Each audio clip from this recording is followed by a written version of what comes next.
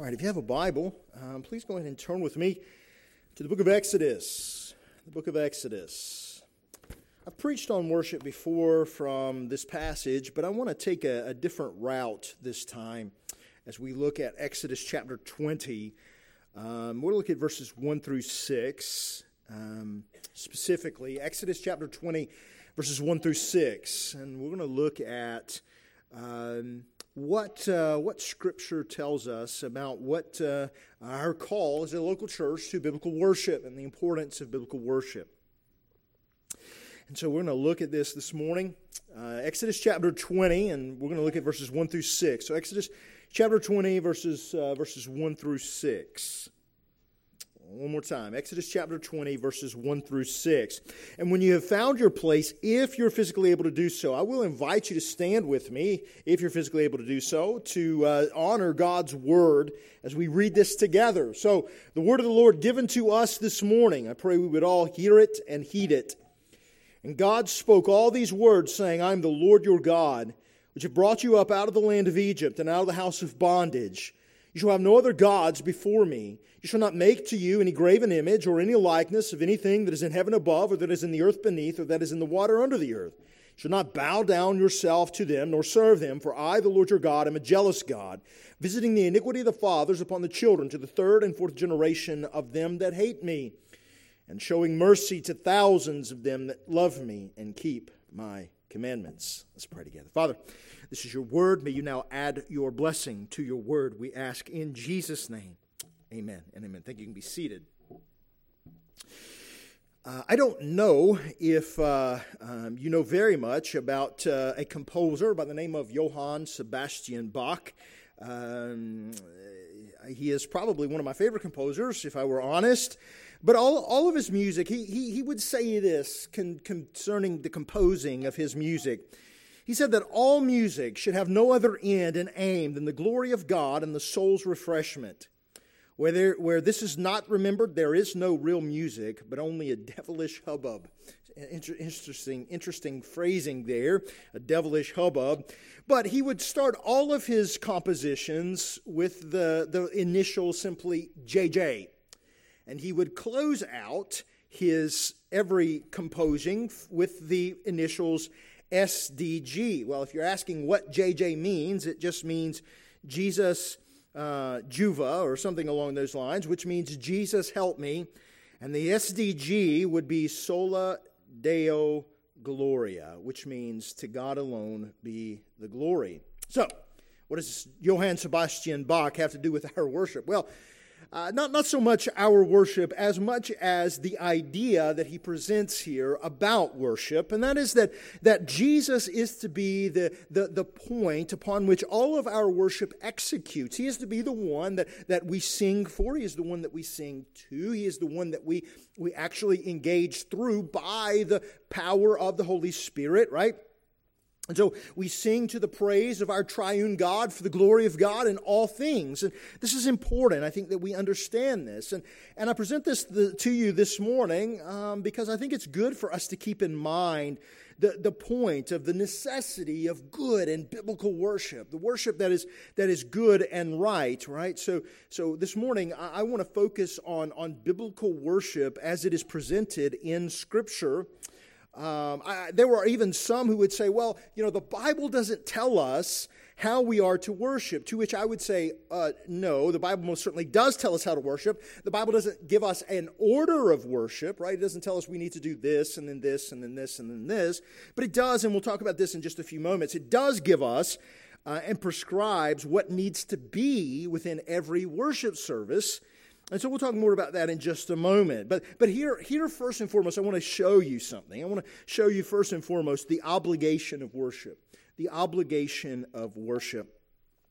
As we read here in Exodus chapter 20, God is speaking to the nation of Israel, and He's telling them, He said, look, I'm your God. I'm the one that you are to serve. I'm the one you are to serve with all your heart. I'm the one that you're to have and none others. You're not supposed to worship any other gods. You're not supposed to honor any other gods among you. But to this, we would say, well, absolutely. But the Bible actually expands this out. Because if you actually go, and this is most certainly true that God's people shouldn't do this, But do you know that all of the nations are obligated, the peoples of the world and the nations are obligated to bow the knee to Christ. They are to bow the knee and to kiss the Son, as Psalm chapter 2 tells us. Matter of fact, Paul would tell us in Romans chapter 1 that all of creation has an innate knowledge, though mankind suppresses that knowledge.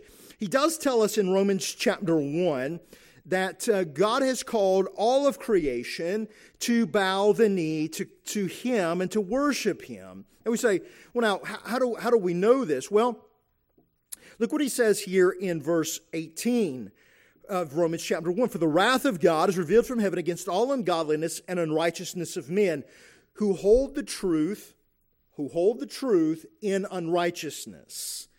Because that which may be known of God is manifest, or literally made known in them or to them, for God has shown it to them. For the invisible things of Him from the creation of the world are clearly seen, being understood by the things that are made, even His eternal power and Godhead, so that they are without excuse. So most certainly all mankind, all the nations suppress this knowledge who don't worship the Lord, but God has made it plain to them. And so we see that mankind, as we look at all of creation, there is not a single tribe in all the world, there's not a single nation in all the world that whereby it is natural for them to be atheistic. And even those that are atheistic, they are driven to worship something. So they are driven to worship their dictator. They're driven to worship the dictates of their dictator or something. But everybody is made for worship. And there's an innate knowledge from which God makes Himself clearly known to all mankind. Now, is this enough to save him? No, most certainly not. But it is enough to show them and to prove to them that they need Christ, that they are to bow the knee to the Creator. And so things like, from Romans chapter 1, Paul tells us that the Creator, because of who He is, he is to be feared and to be loved. He's to be praised. He's to be called upon. He's to be trusted. He's to be served, right? And these things are to happen with all of their heart, soul, and mind. It's very clear to everyone that we are going to worship something somewhere along the line. It's just the way it is. We are going to worship something, even if it's us, even if it's our desires, even if it's our appetites. We're going to worship something. And this is going back to the innate knowledge that God has placed inside each and every human being. And because of who God is and what He's shown Himself, as we look at creation, Paul says through the Spirit that it's enough to show mankind, look, there is a Creator and He is worthy of your worship. And because of this, it is enough that God calls all of the nations to understand that He is sovereign and that He is good to all. Because even if they do not know Him as Savior, they should know Him as good, because He sends the rain on the just and the unjust. He sends the sun, and He provides crops and food and meals for them. He even provides for the lions. Proverbs tells us, and Psalmist tells us that He provides food for the lions, and for all the creation. He provides everything that is needed for their survival. But specifically, drawing back to the people of God, the covenant people of God, right, we see that there is a rule of worship that God prescribes here in Exodus chapter 20, and as a matter of fact, all throughout Exodus and Leviticus and Numbers and Deuteronomy and ongoing, all the way even into the New Testament through the book of Revelation, we are told and taught how to worship. Not only who to worship, but how to worship. And so we are taught that the Bible prescribes the way that God is to be worshiped and ways that He is not to be worshiped. So for instance, worship is instituted by God's wisdom, not my wisdom, not your wisdom, not our wisdom, but by God's wisdom. God is the one who has decided He is to be worshiped. God has decided that He is to be how He is to be worshiped, and that He is to be worshiped because of who He is. And worship then is limited by what God has revealed to us. So we don't get to make this up on the fly, so to speak, right? We don't get to make this up as we go. We don't get to decide what elements are included in worship and what elements are not included in worship. God has already told us these things. And to go against that which God has clearly communicated to us then is sin. It is sinful for us to rebel against what God has revealed. Because there are those who would say, well, it doesn't matter how we worship. It doesn't matter in what ways we worship as long as we're worshiping. And this is clearly just not true. And I hope I'll make my case here in just a few moments. But the Bible doesn't allow for unacceptable worship. You say, well, now, wait a minute. What do you mean that God doesn't allow for unacceptable worship? Well, listen, in the Old Testament, there were two priests who clearly went against God's word, right? Even Aaron's own sons, Hophni and Phinehas, and they. Maybe I get those names wrong. Maybe it's not right. But there were two priests who went through and offered unauthorized fire, and as a result they died before the Lord.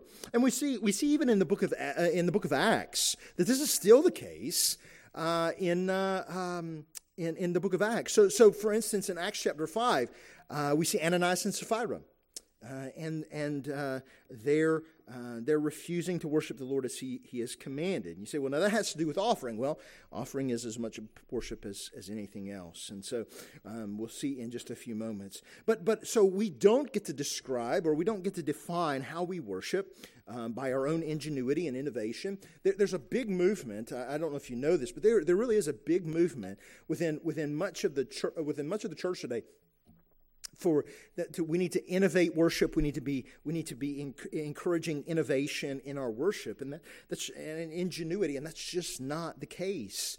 We need to be encouraging biblical, godly worship. And so, and I would even say to you that this would include the suggestions of Satan. You say, no, well, wait a minute. Why would Satan encourage us to worship God wrongly? Well, the question is, why wouldn't he? I mean, after all, he would say things like to us, well, it doesn't matter how you worship. Worship is passive, right? You don't need to really participate in worship. And then after all, maybe you would even say, well, worship is about us. Or worship must conform to a certain type or a certain form in order for us to participate in that worship. To which all of this is just wrong. It's not true. It must be biblical, but outside of that is the only thing that we must be clearly adhering to, right? For us, this is known as what's called the regulative principle of worship. That is, that our worship is regulated by Scripture. And this is what God is saying here in Exodus chapter 20 to the nation of Israel. Look, you are not to worship me however you want to. You're not to create other gods or images about me. You're not to form these things and say, oh, look, okay, so this is going to help me worship. Right? This is not true. God says, no, you are to worship me the way that I have, and you are to honor me the way I have told you that you are to worship and honor me, and not any other way. And we're not to certainly use visible representations of God, right? And I know that this gets into some muddied water, right? Because the second commandment, right? But the second commandment does say that we're not to make any graven images. We're not to have images of Jesus, white Jesus, black Jesus, or any other colored Jesus. We're not to have these things. We're not to have representations of God the Father. We're not to honor. We don't glorify God by having representations of what God is like. And so we are not to use visible representations of Christ or of the Father, or the Spirit for that matter. And so the church has every representation that we need. It's called baptism and the Lord's Supper. Those are our physical manifestations. Those are our physical representations that God has given us of everything that we need. And so again, anything that's not prescribed in Holy Scripture. Let me give you 4 examples. I've already mentioned Ananias and Sapphira, and I said Hophni and Phinehas. I meant Nadab and Abihu. I apologize, in Numbers chapter 3. But here's 2 other examples. The Psalms, right? I mean, God cares so much about His worship that He inspired an entire songbook, right? I mean, the book of Psalms is an entire worship book about how to worship Him. And He cares about His worship so much so that He has inspired 100 plus, 150 psalms, right? And so God cares about this. And then I would even say this, the tabernacle or the temple, along with the Levitical priestly garments and sacrifices. And you say, well, what about them? Well, listen, as you go through Exodus and Leviticus, part of what makes Leviticus for us so boring as Gentiles is that, God is so exquisitely intricate in how He is to be worshiped under the Old Covenant that we think, wow, now that we're in Christ, it doesn't matter. Everything is game. Everything is fair game. And while it's true we don't go to a tabernacle or a temple and we don't have Levitical priests and Levitical priestly garments, Jesus is our great high priest, it doesn't follow then that Jesus doesn't care about how we worship and how we honor Him. Because the object of our worship is very important. We need to understand who we're worshiping so that we get how we worship right. And so I would say to you that we worship God the Trinity. We are to worship the Trinity. We are to worship the Father, we are to worship the Son, and we are to worship the Holy Spirit. It is horrible and horribly wrong to say that the Holy Spirit is the silent one of the Trinity. My goodness, the Holy Spirit is anything but silent. He is quite loud as He speaks to us through the Scriptures. And He guides us and convicts us of our sins. And so we worship the Father, the Son, and the Holy Spirit. But how do we do this? We do this through ultimately the mediatorial work of Christ. Right? So we don't worship apart from Christ. Right? We worship because of Christ and because what Christ has done for us. And so we worship in Christ and through Christ as the Spirit empowers us, and we worship the Father, and we worship the Son, and we worship the Holy Spirit. And we dare not come to worship apart from the mediatorial work of Christ. We don't come to worship God any other way than through the Son. We don't get the Father without the Son. Right? We don't get God the Father without God the Son, Jesus Christ. And so we come and we worship through Christ's work for us. That is, that Christ, through His life, His death, His burial, and His resurrection, ultimately paves the way for us to be reconciled to the Father. That those who repent of their sins and confess faith in Christ and come not trusting their own self-righteousness, but come trusting the work of Christ, are accepted in the Father. And I would say this, there's a warning in this. There's a warning within the pages of Exodus, here in Exodus 20, as well as throughout Scripture, particularly in the book of Hebrews, because if you don't understand Exodus, you'll never understand the book of Hebrews, and I would even argue Leviticus and Deuteronomy. You'll never fully understand the book of Hebrews. But the writer of Hebrews, as pulling from the book of Exodus here, is very clear. Right? We are not to worship angels. We don't do it.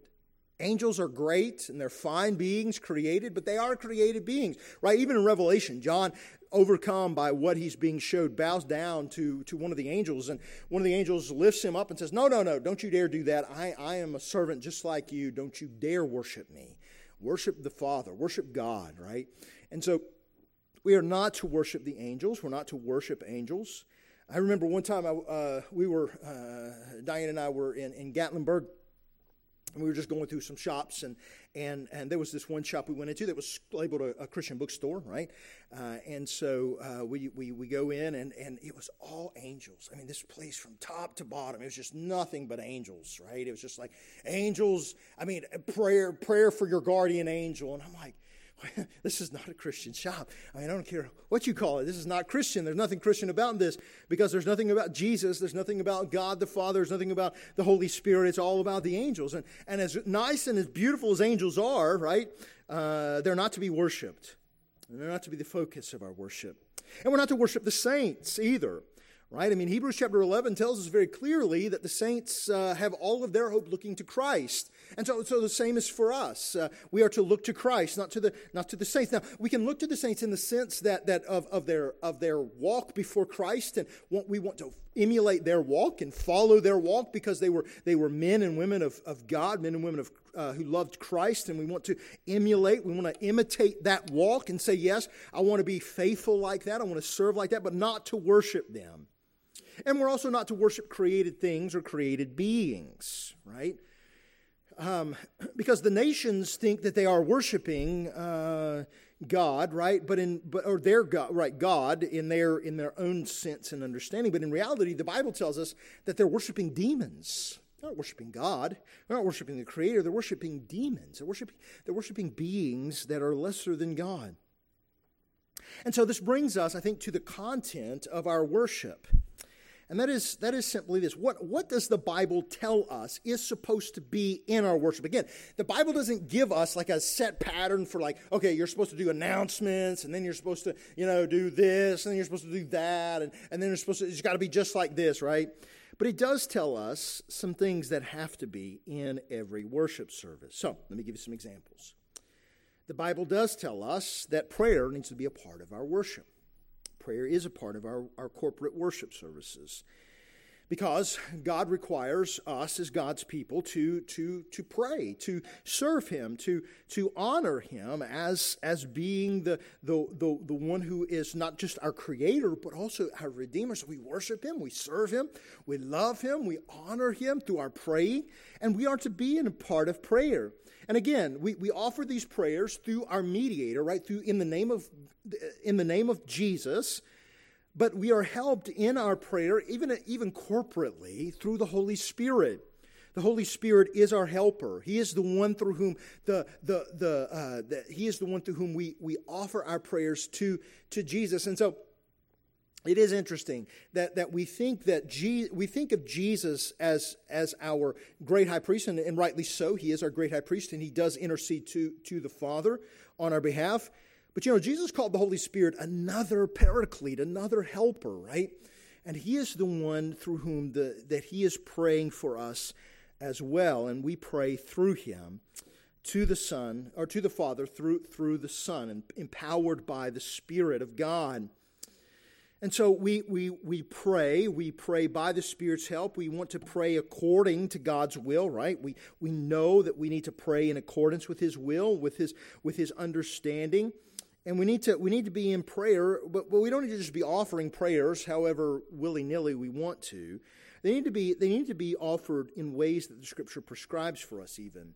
So we need to be praying for things as we're taught to pray. So, for instance, the model prayer, Our Father who art in heaven, hallowed be your name. Your kingdom come, your will be done on earth as it is in heaven. Give us this day our daily bread, and on and on. So it's not that we're to pray that exactly, but Jesus has offered us a form in that of the types of things we need to be praying for.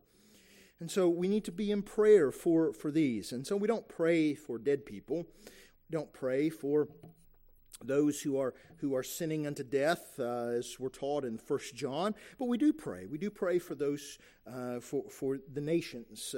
After all, your kingdom come, your will be done, right? Through Christ as he converts the nations, as He conquers the nations through the preaching of the gospel. As the nations are brought and plowed under through the preaching of the gospel, as Christ converts the nations through the gospel, and as He answers our prayer. Listen, Jesus would not tell us to pray for something unless He was going to answer our prayer. And so for us to pray, your kingdom come, your will be done, we need to pray with confidence that Christ is plowing the nations under through the gospel. He is plowing them under through the gospel and converting nations through the gospel. You say, well, but it looks so bad. Well, listen, here's the problem with that. It's easy for us to lose context, isn't it? So we would say, well, it just looks so bad in Canada and the United States. And it does, but do you know that the gospel is advancing in South America and in Africa? It's advancing even in China, so much so that within the next probably few years, China, despite it being a communist nation, will be the largest Christian nation on the earth.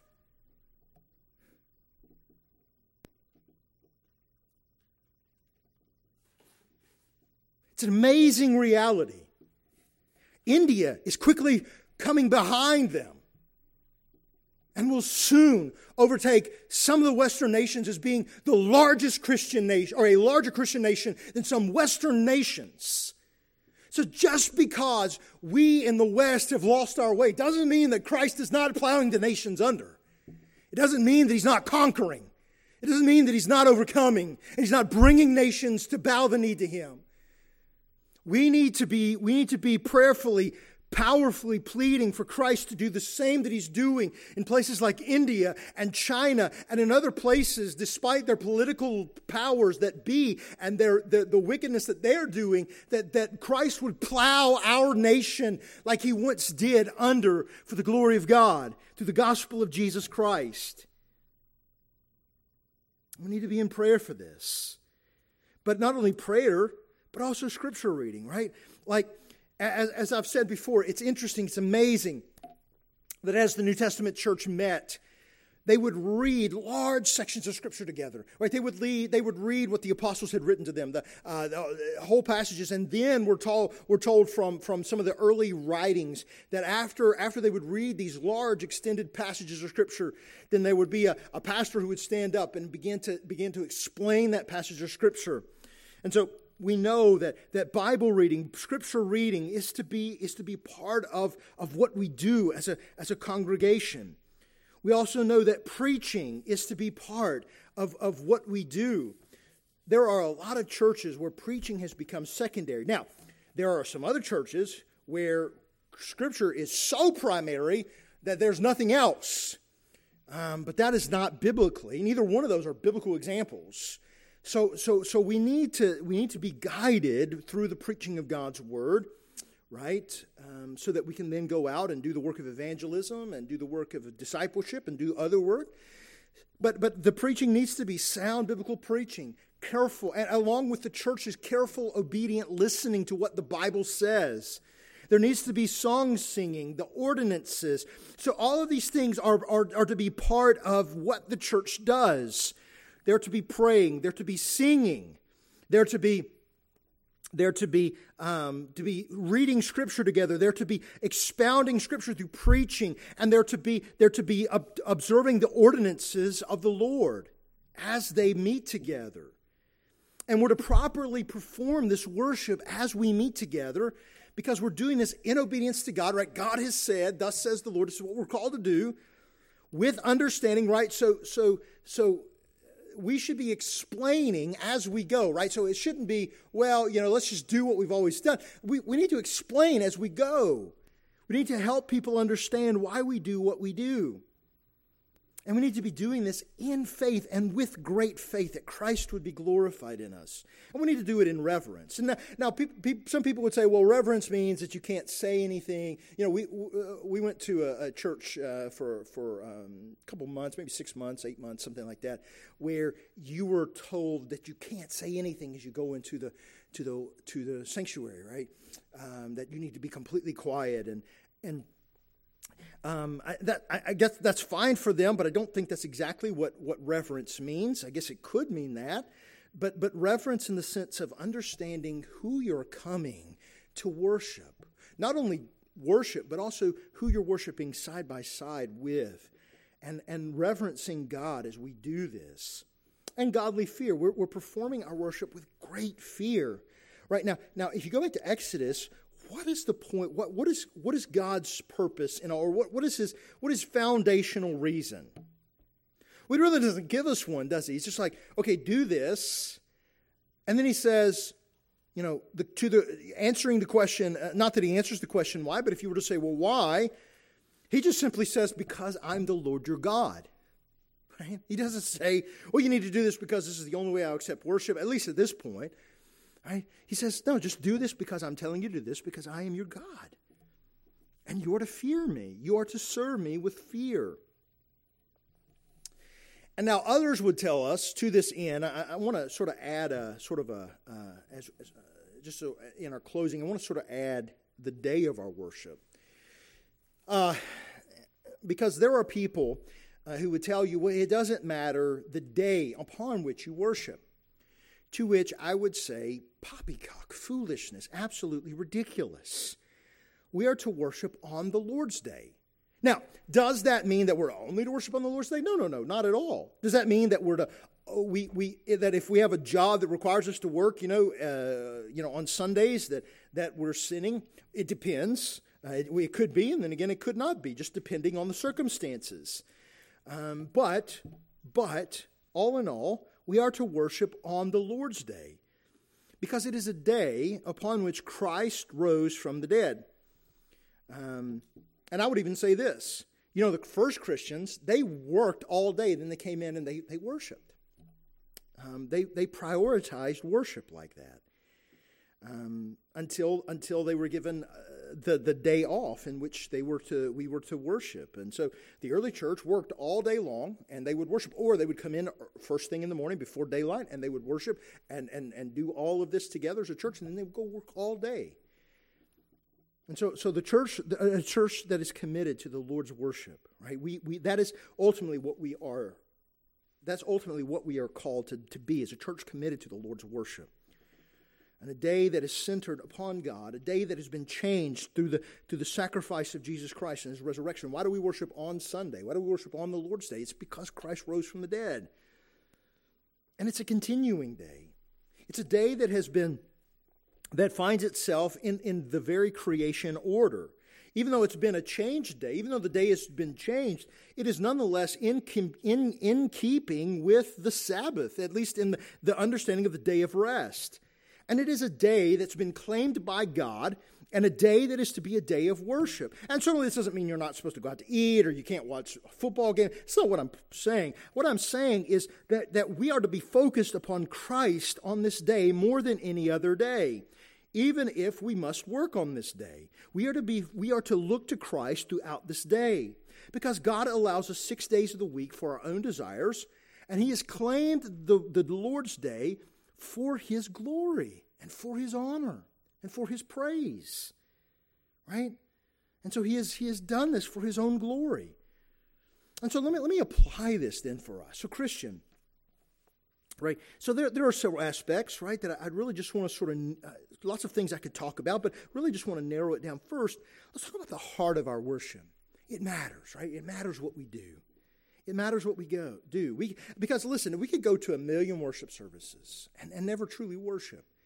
But it matters how, we could go to many concerts and conferences and anything else, but never truly worship God, because our hearts are not right with Him. So whatever else is going on, right? I mean, we must worship the Lord. We must serve Him. Our hearts must be properly prepared and focused and fixated and satisfied upon Christ.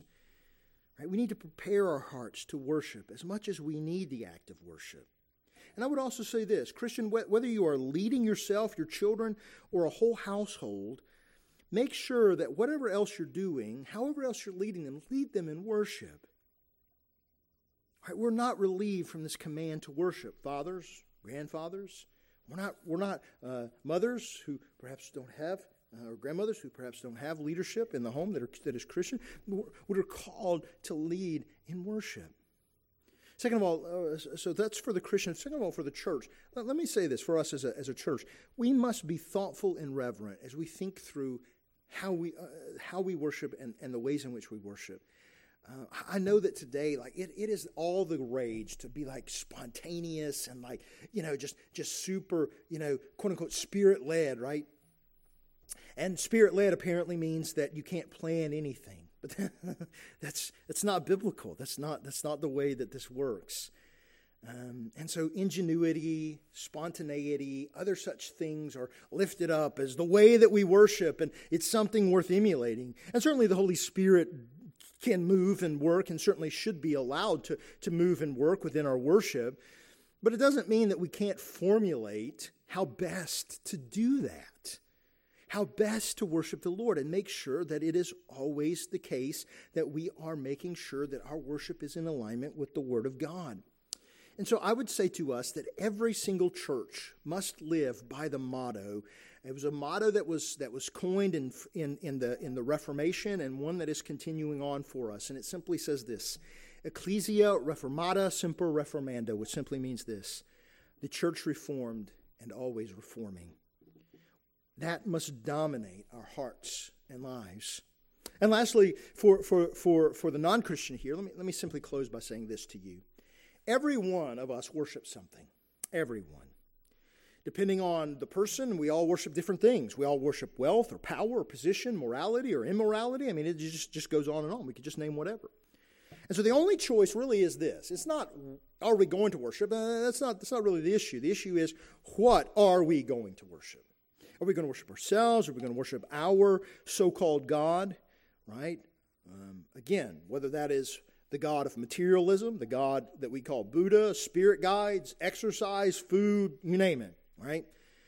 Because whatever God you serve outside of the God of the Bible is going to eat you alive. You say, well, now what do you mean by that? Well, all of these gods, quote unquote, are insidious because we usually worship the things in an unconscious way, right? These things that consume us because we are worshiping these things because that's our default setting. However, the God of the Bible, who has sent forth his dearly beloved Son, Jesus Christ, the second person of the Godhead, the second person of the Trinity, came not to eat you alive, but to rescue you from your sin. To rescue you from your sin. To rescue you from these false gods that you are serving. He alone has come to set you free. He alone has come by giving you faith, causing you to reject your sin and self-righteousness, and causing you to throw yourself on God's good mercy to save you from your sin through faith in Christ and reconcile you to the Father through his finished work on the cross. So come to Christ. He is a loving, gracious Savior who died upon the cross for our sins. And God cares about our worship. God cares about our worship. God wants us to constantly be reforming how we look at worship and constantly be thinking before us, is this in alignment with Scripture? Are we following Scripture in this way? Not in accordance with our own thoughts or our own methods, but in accordance with the Word of God. Let our hearts be focused upon Christ. Let our minds be focused upon Christ. Let our worship be formatted to the Word of God, that Christ can be glorified in us and through us. And let this be the heart of our worship, whether this be personal worship, whether this be family worship, whether it be corporate worship, however this looks. Let our worship be formed by Christ and by his Word. Let's pray together. Father, we thank you for your Word. We thank you for your time together, this time together. God, we thank you that you have allowed us this time in which to worship. And you've called us together, not in formulation of our own thoughts or our own desires, but in accordance with Christ. Help us to always be reforming and being reformed as a local church, that we may focus upon Christ, we may serve Christ, we may make everything that we do and say and the way in which we sing and the things we sing about all about Christ. And so we thank you, Father, for this time already this morning in which you've given us to sing, in which you've given us to give and to pray together as your people. And so, God, may we continue to look to Christ, serving Christ, honoring Christ, we pray in Jesus' name. Amen.